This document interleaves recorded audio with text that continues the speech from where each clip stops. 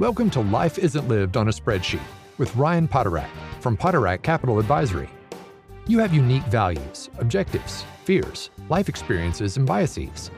Any financial professional who ignores or minimizes the importance of your story may not be able to help you achieve your ideal outcomes or hit your goals. It's time to experience the PCA difference. In this podcast, we help business executives, soon-to-be retirees, and solutions-based individuals overcome the anxiety leading up to their upcoming years. We do this by initiating in-depth discussions about the financial aspects of retirement, like tax planning and asset allocation, alongside, and often overlooked, personal and lifestyle aspects. Join us on this journey where we explore retirement from a contrarian point of view, as Ryan draws from years of expertise and guest experts to help you explore the true purpose of your money in retirement and the impact you want to make in your golden years. Now, on to the show.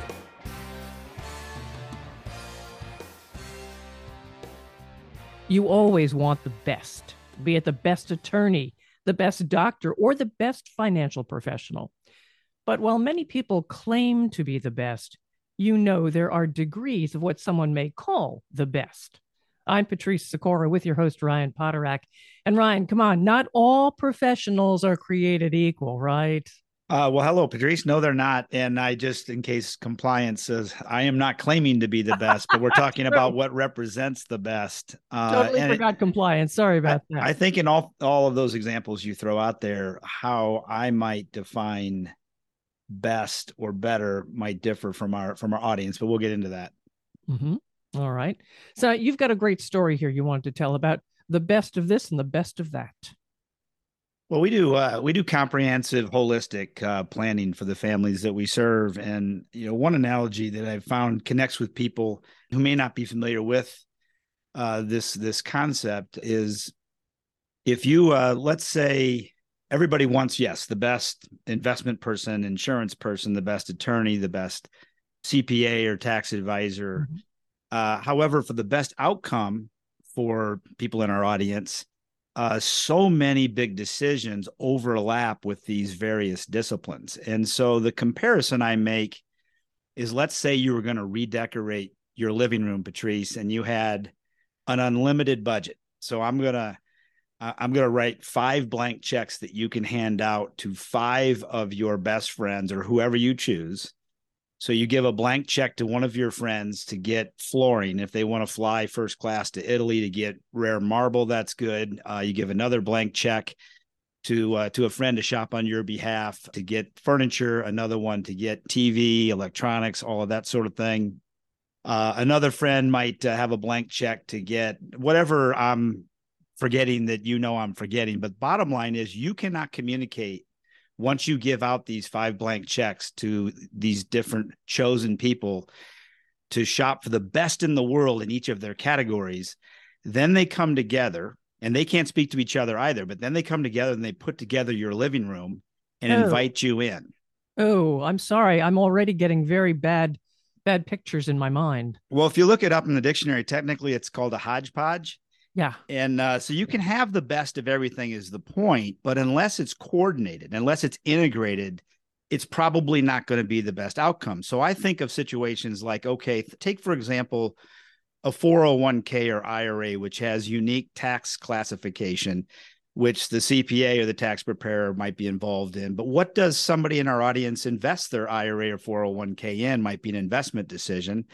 And then thirdly, how they have the beneficiary set up. Do they have a trust? Do they have children? Do they have special needs children? So the beneficiary is really an estate planning decision, somewhat of a simple example, but I found so many times in my work that many people go through life and make isolated decisions that in that silo appear to be perfect, logical. And then what I bring is kind of the big picture lens to all of those decisions they've made through the years and see where there might be some disconnect, some inefficiencies with regards to fees, and sometimes strategies that are competing with each other. And again, not giving the client the best outcome. Then how do you pull it all together? Well, first of all, it requires the information. So early on in our process is getting, the tax returns and investment statements and wills and trust, getting all of the actual information, the real hard copy, so to speak, although we're virtual, but getting all of that information and then coupling that. So I would say that a lot of that information I just cited is quantitative in nature, and it's contracts, and I've reviewed hundreds of wills and trusts and tax returns.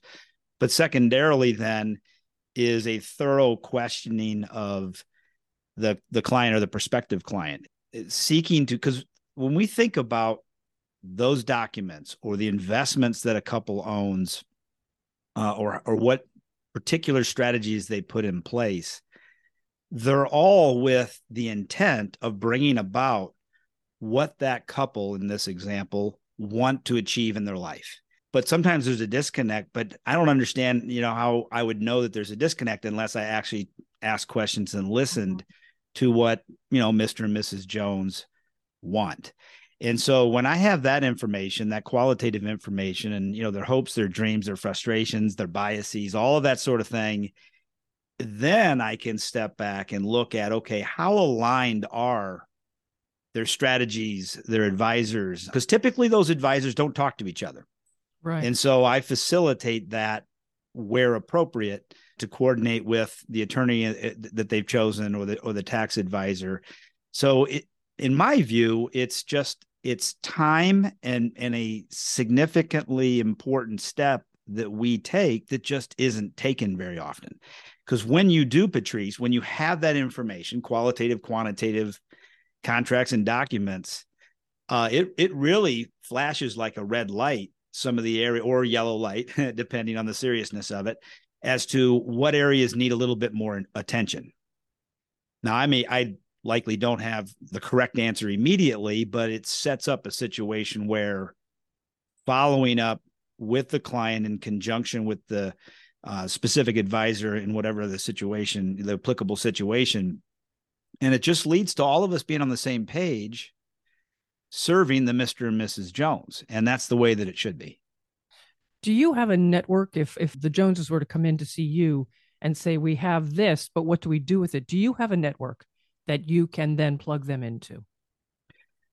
We do with, and there's different licensing issues. In the attorney world, you have to pass the bar in every state that you serve people in. Whereas for me, I can work in all 50 states with investment planning and everything that I do.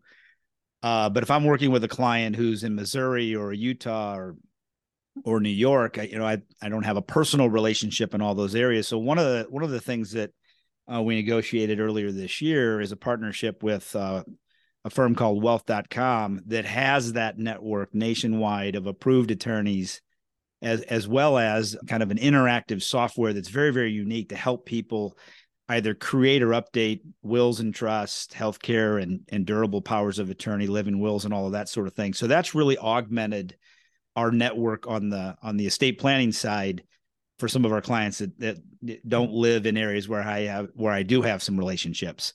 And then with the accounting or CPAs, they can also work nationwide. So we have CPA relationships.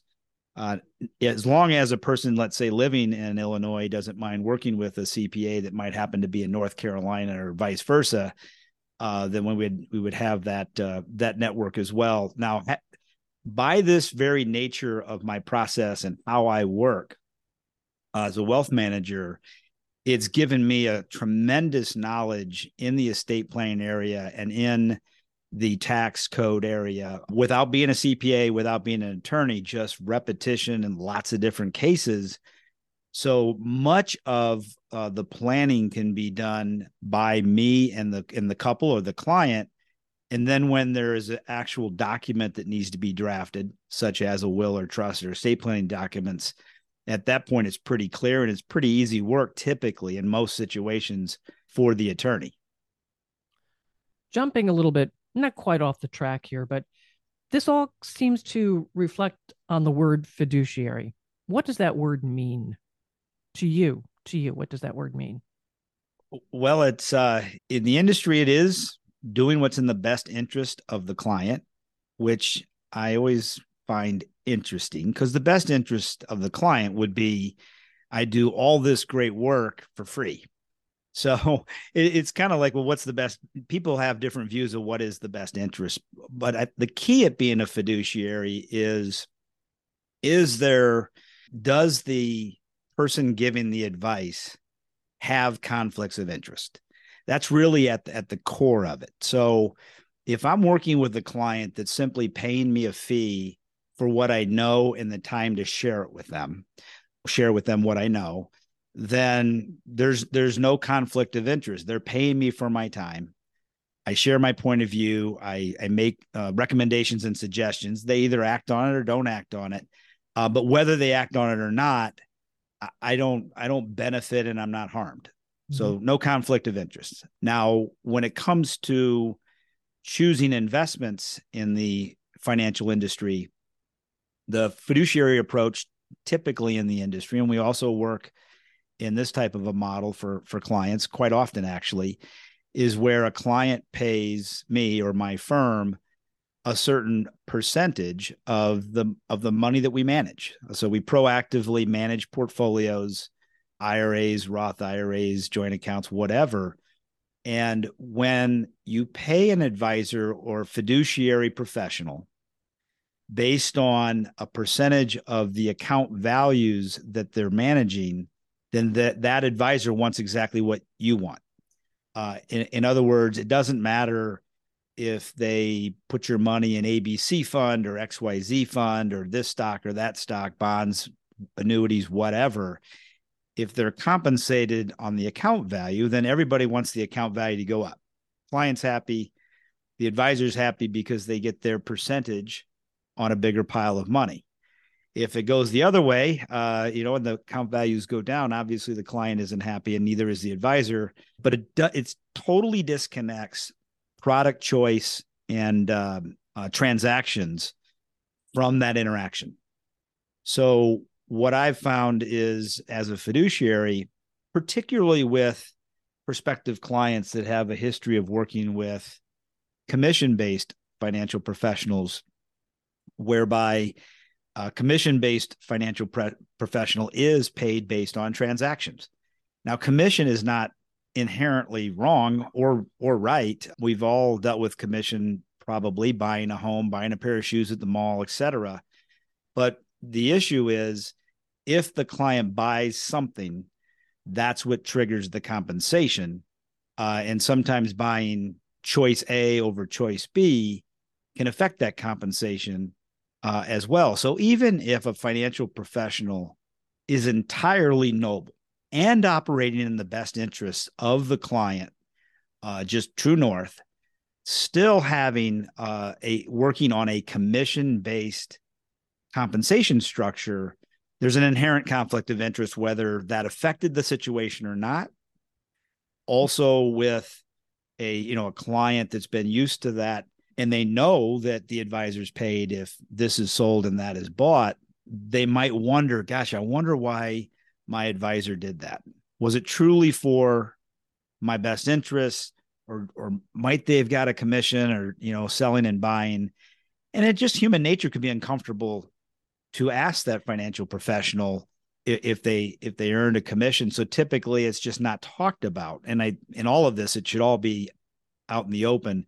But as a fiduciary, not compensated based on transactions or particular investment strategies, that's really key, where the client can understand, okay, this person's truly working in my best interest and has no financial conflict of interest.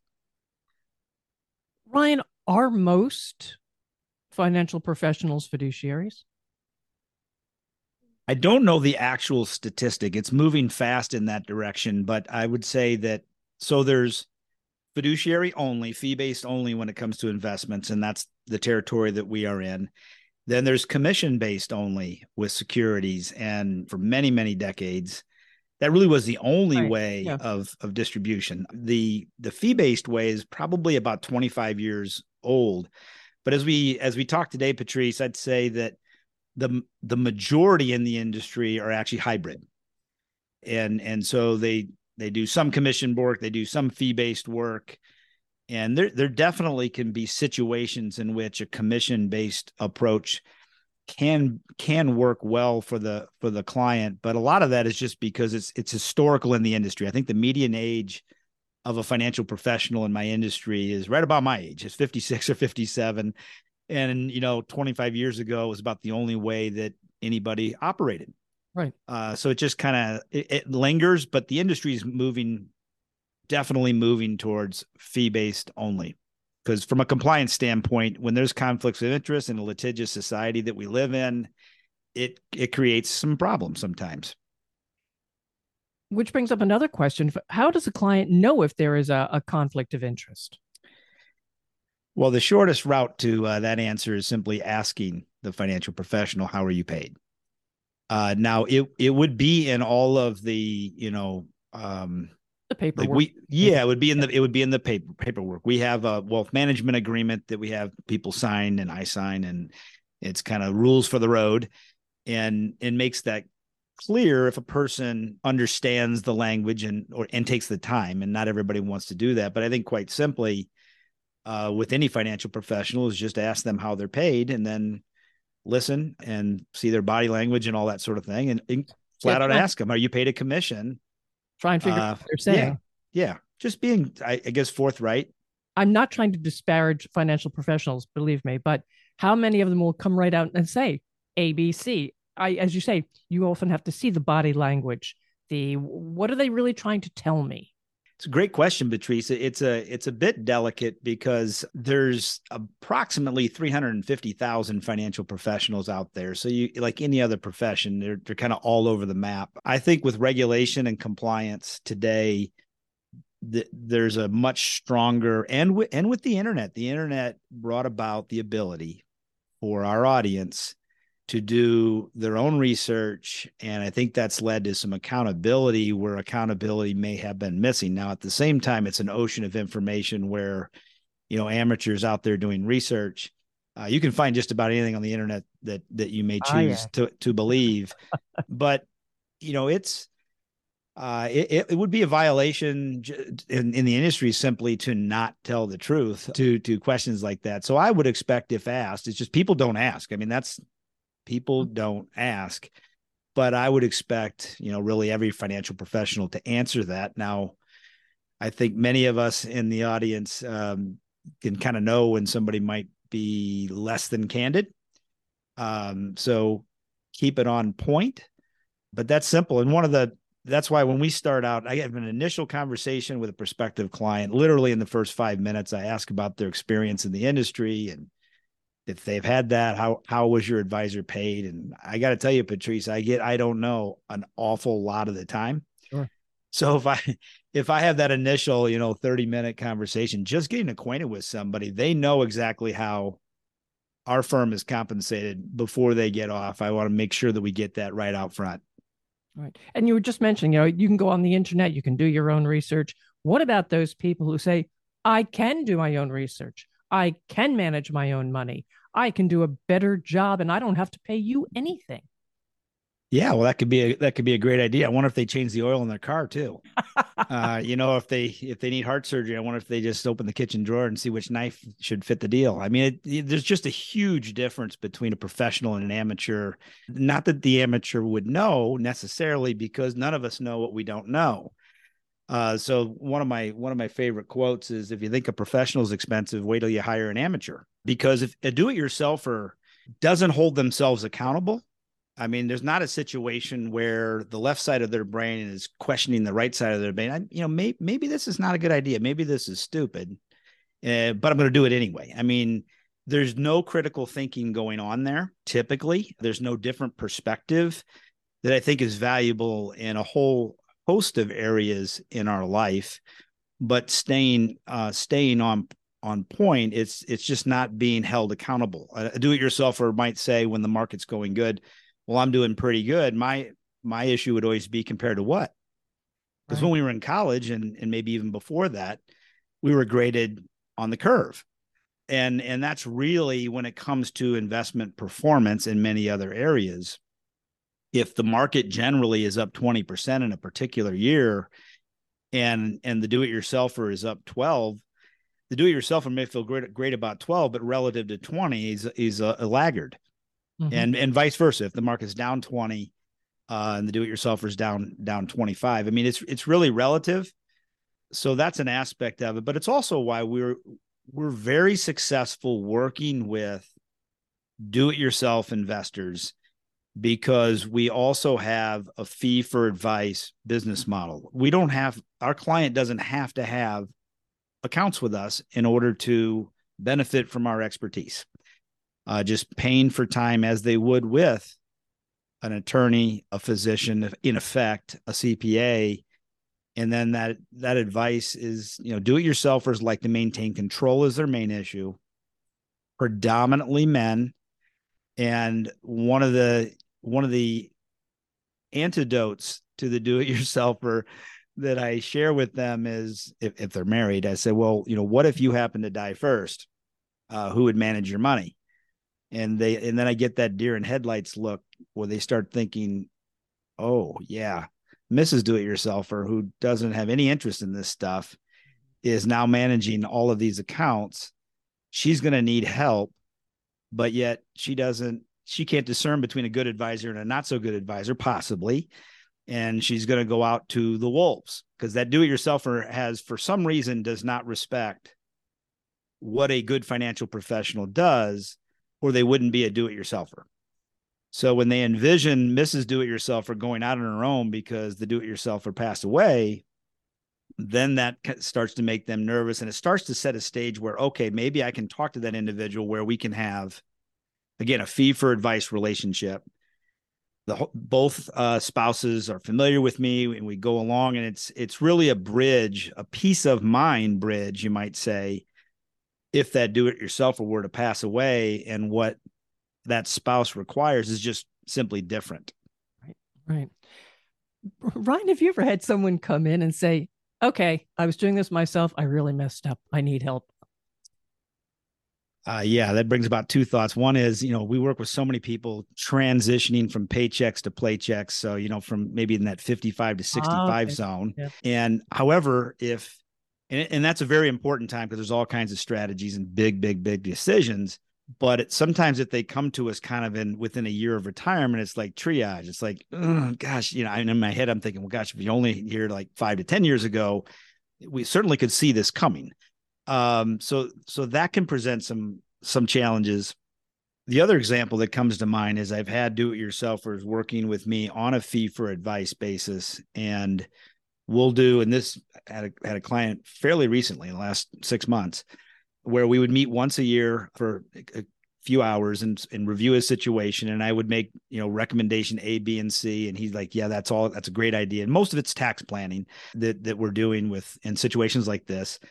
And then we'd follow up the next review, and the do-it-yourselfer didn't implement it. Oh. So it's a big thing, I think, with do-it-yourselfers is they pay attention to their portfolio or the decision-making kind of when it fits around everything else that they're doing in their lifestyle. And implementation, I said to the client, if you were working with us holistically and we're managing your portfolios, those opportunities would not have passed by. And we're talking about tens of thousands of dollars in missed opportunities in tax planning. And once the calendar year is done, you can't go back in time and put the strategies in place that would have made that significant difference in that one example. So that's a gap I see sometimes with do-it-yourselfers, is that they just don't follow through and implement. Where if I'm managing a portfolio and basically the CFO for a household, and my compensation is based on protecting and growing their wealth, I can't miss those opportunities if they're paying me, because any day that they wake up, they can fire me and move on and not pay my fee any longer. So there's a real accountability in that situation, going back to comparison with the commission-based advisor. When a commission-based advisor gets paid on a transaction, there is no ongoing compensation. So they have no incentive to be proactive and stay in touch and those kinds of things, unless there's another transaction down the path.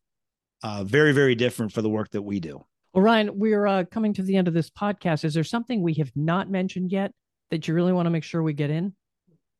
Yeah, I guess I would say that there does have to be in my view, there needs to be a connection with that person. So same as if you move to a new community and you need a physician in that area, you need to feel comfortable with that physician. You need to feel comfortable with the dentist.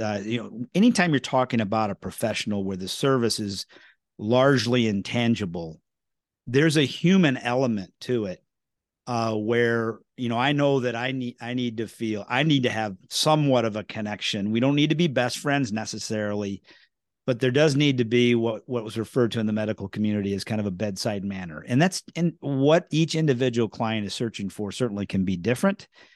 I'm just suggesting that the connection with the advisor is going to go beyond the numbers, their planning brilliance, et cetera, where you can really feel confident and trust and have a good gut feeling, Patrice, even in that initial interaction.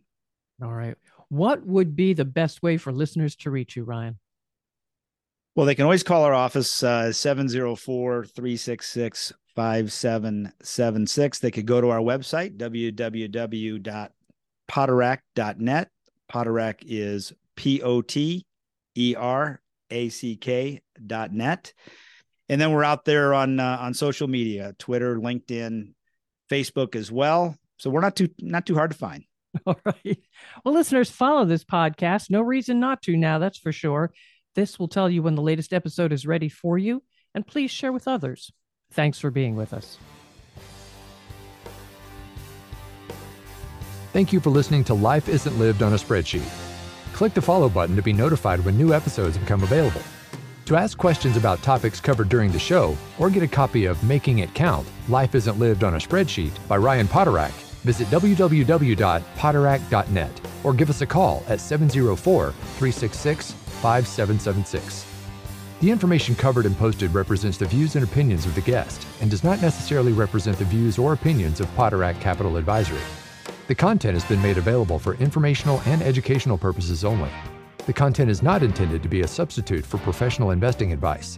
Always seek the advice of your financial advisor or other qualified financial service provider with any questions you may have regarding your investment planning. Poterack Capital Advisory does not offer legal or tax advice. Please consult the appropriate professional regarding your individual circumstances. Nothing contained herein is to be considered a solicitation, research material, an investment recommendation, or advice of any kind. The information contained herein may contain information that is subject to change without notice. Any investments or strategies referenced herein do not take into account the investment objectives, financial situation, or particular needs of any specific person. Product sustainability must be independently determined for each individual investor.